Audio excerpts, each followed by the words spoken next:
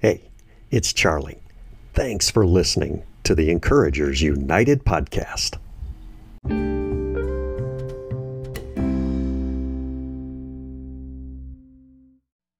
want to start with a little example. This is a bit of my liberty as the pastor and the lead teacher of our church. When a newborn is fully realized, many things change for this little human, as you can imagine. This happens to be, of course, my flesh and blood. Callum Wayne Griffith was born on August 28th. And I love this picture because his other grandmother is holding him, I believe. And I want you to focus on his eyes, because these are brand new eyes. This was taken probably within a week of his birth. And when a newborn is fully revealed, the whole dimension of their life has changed. And so their senses come alive and they start breathing on their own. They start moving. They realize that they can see. And so these eyes are staring into a loving, wonderful grandmother's eyes, probably. And he's realizing the depth of sight. The physical nature of being able to see is something that you and I all experienced when we were born. And it was a whole new world, right?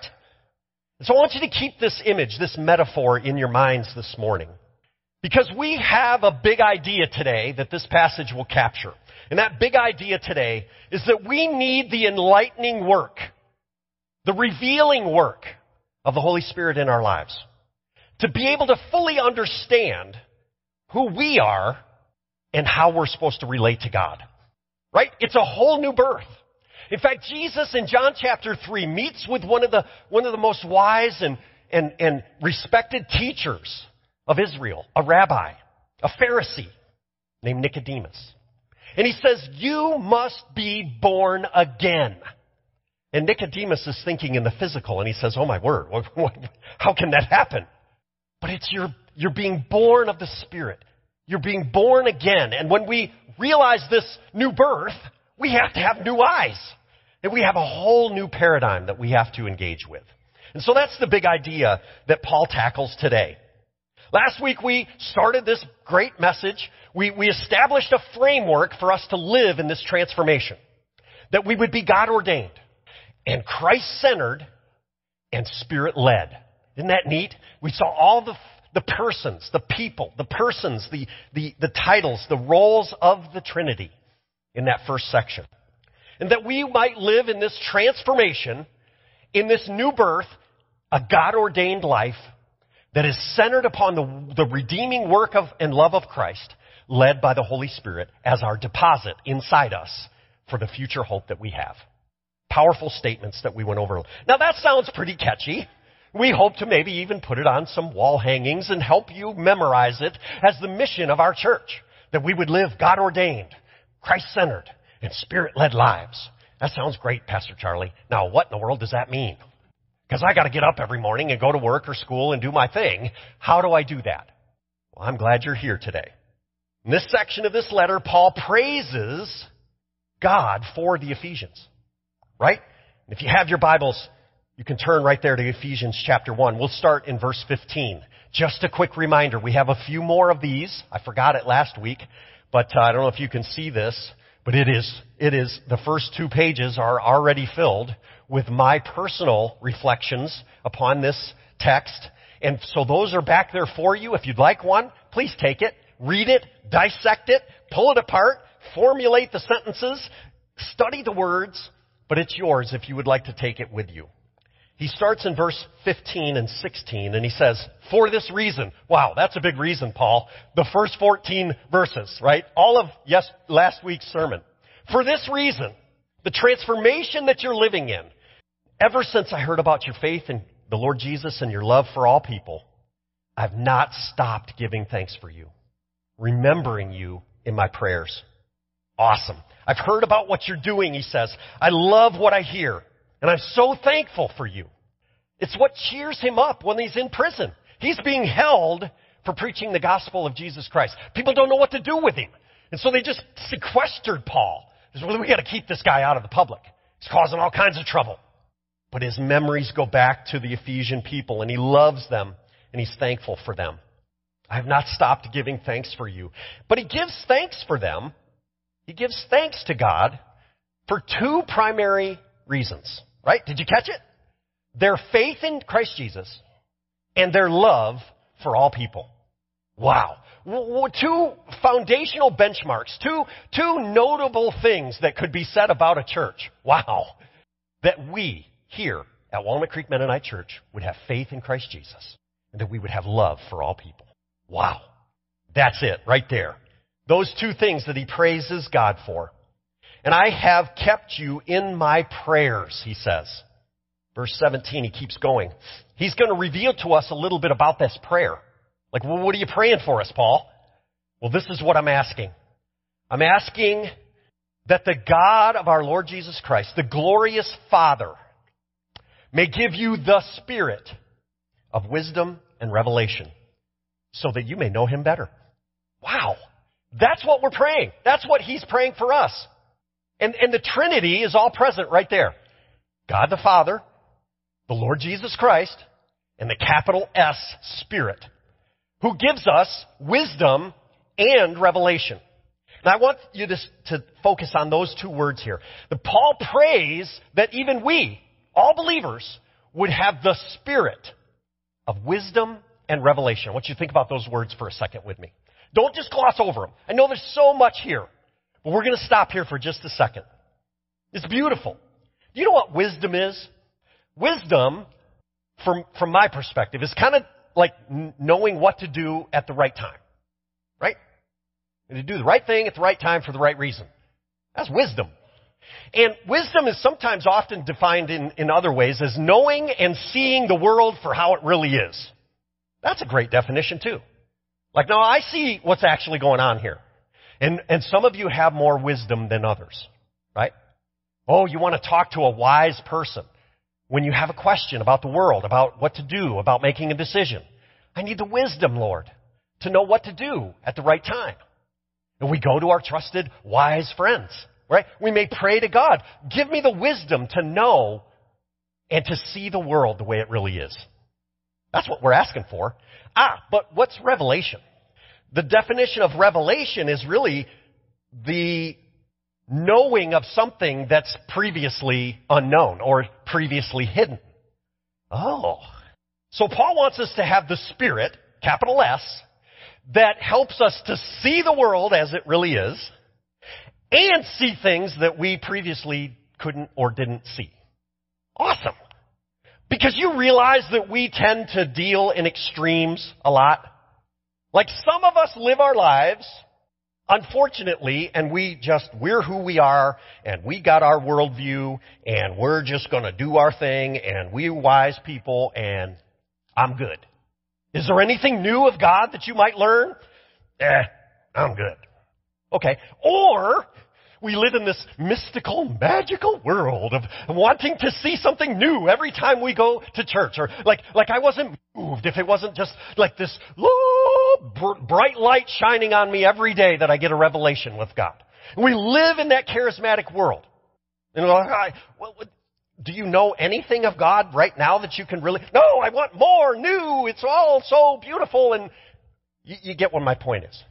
But yet Paul asks God to give the Ephesians, i.e. us, both a spirit of wisdom and revelation at the same time. It's beautiful. It's right there in verse 17. He goes on here now in the next two verses, and I want you to just really highlight these, because we're going to spend a lot of time in these two verses. They are so action-packed, folks. I pray that the eyes of your heart would be enlightened, in order that you may know the hope to which He's called you, the riches of His glorious inheritance in His holy people, in His incomparably great power for us who believe. We'll stop there. That's verses 18 and 19. And so he prays specifically here for three things. You can catch it. He's praying for enlightenment. He's praying for the Spirit that gives us wisdom and revelation to understand three things. Did you catch them? I highlighted the first one. The hope to which He's called you. So he's praying for a spirit of wisdom and revelation that would enlighten us to understand the hope that we have. I love the different translations of the Bible sometimes bring out different nuances. And because sometimes we don't often understand what hope is in the biblical sense. Right? So sometimes we think that hope is like a long shot. Like, man, I'd really like to go to the Wayne County Fair this afternoon. I hope it doesn't rain. Right? I don't know whether it's going to rain or not. I'll check the radar. Right?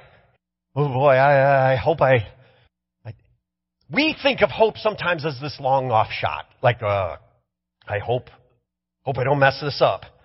Right? The New Living Translation, I didn't put it up on the screen, but it says this: I pray that your hearts would be flooded with light, so that you would understand the confident hope that he's given to those he called. A confident hope. Maybe a confident expectation. Think of it that way. I have hope. You see, yesterday there was pretty much a whole stadium full of people who pretty much had a confident hope that the Ohio State Buckeyes were going to beat the Youngstown State University Penguins. Right? I mean, let's face it. My apologies to Youngstown State fans. But we do these games this time of the year in college football. Right? And I just go down through the scores, and I'm like, 73, 81, 65, 56, 35, 45. You see what I'm getting at? There is a confident expectation in these games as to what's actually going to happen. Right? And so the Penguins came down from Youngstown. It wasn't a very far drive, and they just had a wonderful day. And trust me, I've been in those situations. I've been the AD of the other school. And you go to these games and you go, there's really no hope at all because of the confident expectation of what's going to actually happen. You get it? And so Paul is praying that we would have this confident expectation that has both a present, but it has a past and a future. I didn't do that right. Sorry. Past, present, and future. It has an aspect of all time. It's an all-time expectant hope that God has worked in the past, he is going to work right now, and he will work in the future. You get it? An expectation, a confident expectation. We are bound by time. God is not. And so we like to think of it this way. In fact, one of the richest and most beautiful hymns that we sing here in our church, Blessed Assurance. Blessed assurance. I want you to look at that song with me just a couple minutes. Paul prays that we might know the confident, blessed assurance that we have in Christ. Blessed assurance. And that blessed assurance has a past, a present, and a future. But just take a look at the first verse here. But I want you to think about the tense, the time that's associated with this. Blessed assurance. That is in the present. I have a blessed assurance in the present. Jesus is mine. That's present. Oh, what a foretaste. What a prediction. What an anticipation of glory divine in the future. I'm an heir of salvation. Present. I'm the purchase of God. Something that happened in the past. I'm born of His Spirit. And I'm washed in His blood. This is my story. This is my song. Praising my Savior all the day long. Okay? So we go on, and the other verses, you look it up this week. I'll just share with you verse 4. I didn't put it up on the screen, but perfect submission. All is at rest. I, in my Savior, happy and blessed. Watching and waiting, looking above, filled with His goodness. Lost in His love. It's a powerful verse, isn't it? It's a wonderful poem. But it speaks to this blessed assurance, this hope that we have. But that's not all he talks about. That's not all he's praying for us. Go back to the verses again. That we may know the hope to which we're called, but that we may also know the riches of His glorious inheritance in His holy people. The inheritance of and in His holy people. Paul prays that we might know the riches to which we are entitled to. Woo, that sounds good. And this verse actually has a double meaning. Commentators and scholars will tell you that we are indeed going to receive the inheritance, right? Blessed are the meek, blessed are the peacekeepers, blessed are the hungry, and those that thirst for righteousness. They're going to receive God. They're going to receive the kingdom of God as an inheritance. But we want you to understand the double meaning here. In this verse, he's saying you are the inheritance. Like, you are the inheritance. You are the pleasure of God. He did all this because he loves you, and you are going to be inherited. Isn't that cool? Like that yes, God is a person. God has a personality. God wants you, and you are his inheritance. What a relationship. And some of us don't even understand. Can you imagine what it will be like to see all of God's creation in its original glory? Like back to when he said, this is good, right? He spoke it into existence. He said, this is good.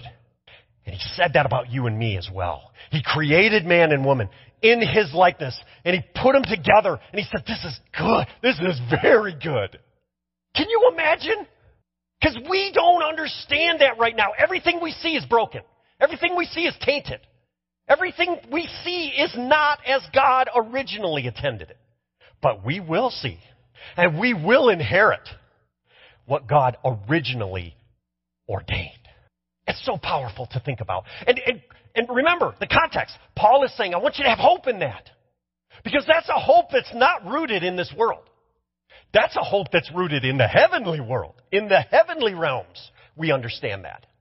And that we have riches. We are the riches. We are the creation that will be redeemed and restored. And we're going to share it. We're all going to share it. I'm going to run me a sub 4-minute mile, I'll tell you that. Because this old body in prepared, and even at its best, it couldn't run a sub 4-minute mile. But I'll tell you what, I'm going to get my shoes on, and I'm going to figure it out. Because I think a fully restored Pastor Charlie is going to be able to do a lot of different things. And that's my inheritance. I want to run it with Elijah, some of you Old Testament scholars. The inheritance is something that we both receive, but it is something that we are. It's so beautiful. So I want you to have the enlightenment in your heart through the spirit of wisdom and revelation to understand those things. So he goes back to the verse a third time. I pray that you'll understand the hope, that you'll know the riches of his glorious inheritance, and, this is my favorite part, the incomparably great power for us who believe. The incomparably great power. Is he trying to say something? Is he trying to emphasize something here?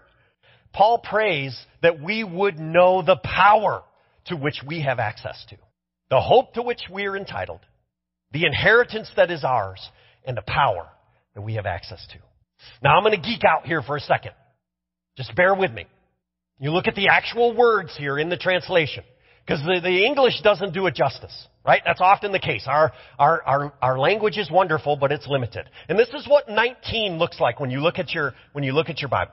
So he says, and his incomparably great power. And the word that he uses there is dynamis. Dynamis. Everybody knows where that's going, right? And that infers a potential or an ability, a capacity. Dynamite, right? That's what we say, dynamite. Ooh, handle it carefully because it's got the potential to blow you up, right? So that's the word that he uses here first. His incomparably great potential for those of us who believe.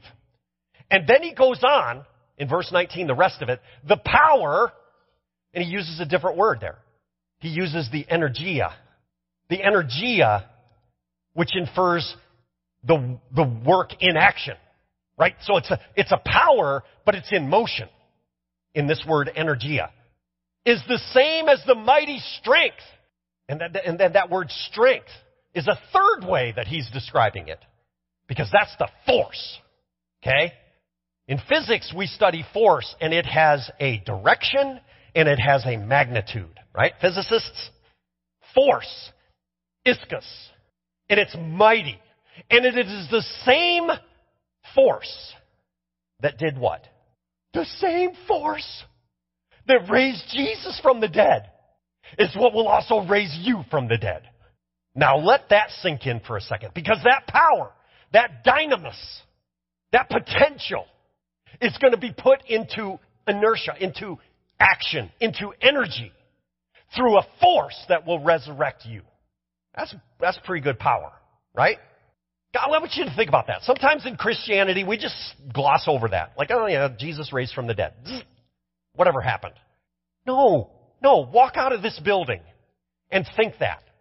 Everything we touch, everything we look at, everything we do should be permeated with an understanding that there is a power that raised a dead man back to life.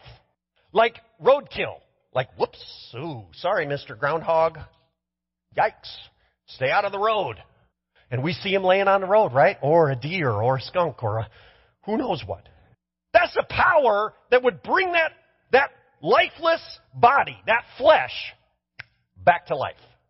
I think we understand that. And Paul is praying that we would understand the revelation, that you today would understand the revelation that the power that raised Jesus is going to raise you at that glorious day. And you will be restored by that power. It's the power that he exerted when he raised Christ from the dead and seated him at the right hand in the heavenly realms. So it's twofold. It's actually fourfold. We're going to get to what the power is here in a second. He raised him from the dead. He puts him at his right hand. And then what else does he do? He's far above any rule or authority, power or dominion. And every name that is invoked, not only in the present age, but also in the one to come. He's over everything. Okay? Because of that power. He raised Christ from the dead. He seated Christ at his right hand. And he placed everything under his feet. Watch this. This is a wonderful quote from a commentary that I'm using to help guide us through this study. If the death of Christ is the chief demonstration of his love, so his death, wow, like for me, for you, there is no greater love than that, the Bible says. There's no greater expression of his love than him dying for us. Then there is no greater demonstration of his power than to resurrect that life. And that's why our entire faith hinges upon the resurrection. Apologists and, folks who are doing evangelistic efforts all over the world are taking people right back to the resurrection. Historians, the resurrection. Okay? Biologists, the resurrection. Medical people, the resurrection. Archaeologists, the resurrection. Every sector of our understanding is affected by the power that raised Jesus from the dead. The beautiful thing here in verses 22 and 23. God placed all things under his feet, and he appointed him to be head over everything for the church, which is his body. The fullness of him who lives fills everything in every way. And so what that power did, let's take a look at it here. I think you fill it in on your outline. He raised Christ from the dead. He seated Christ at the right hand of God. He placed all things under Christ Jesus' feet, and he made Christ the head of the church. There it is. Wow. Action-packed verses here for us to contemplate. And Paul uses the same term here that Jesus used back in, it's Matthew 16:18. You remember the ecclesia? Remember the gathering? It's universal also. He's talking about all believers everywhere, no boundaries. All gathered believers, including you and I. All of us, worldwide, throughout all time. Christ is our head. And remember, Paul is praying for us that we would understand that power. That the same power, with the same effects, is extended and available to those of us who have believed. And those that have placed our faith in Jesus, we are the church. And we're going to be resurrected through that power. We will be seated at the great banquet table of God the Father through that power. And we will be given dominion over all things in the new heaven and the new earth in Christ by that power. And we will be the true body of Christ connected and worshiping, loving, and dwelling with our head, the Lord Jesus, through that power. We will be the church. Now, how about we just start doing that now, huh? We are His body, the fullness of Christ on the earth. There'll be more on this when we start talking about our relationships to each other. But we as the church, and this has helped me. Personally, this has helped me because we live in a post-Christian, post-church culture. We live in a post-church society, right? Let's face it. That's the most difficult thing for guys like me. Because we're working for an institution that is viewed as irrelevant. We're dedicating our time, effort, resources, brain power, everything we have to an institution that people are suspicious of. Like, I'm praising God that you came today. I've said this before. There's a ton of other things you could be doing. And what your friends and neighbors are doing right now is what you could be doing. But you're not. Praise God. By the power of God. Through the hope of God. The riches that we have together as a community. We need to get back to this. We need to understand that we are not just an institution. We are the fullness of Jesus. We are the fullness of Christ's body here on this planet, in this community, on this corner. For each other, but for the world. Wow. And that, my friends, is the ecclesia that God ordains. Not just something made up by man. And so if you're hesitant, like, we're going to offer membership. We're coming up on membership in October. Well, you want to join the organization? Like, whoop, stamp. Here's your approval. You're in. That's not what it's about at all. Church membership for us is going to be joining the fullness of Jesus. Coming and saying, no, I am on the page. I get it. I'm living a God-ordained life in a Christ-centered way, led by the Holy Spirit, and I join forces with this community. That's what membership in the church is about. It's not just jumping through a hoop. Because if that's what you thought it was, we wouldn't want you to do it for that. We want you to do it because you understand this.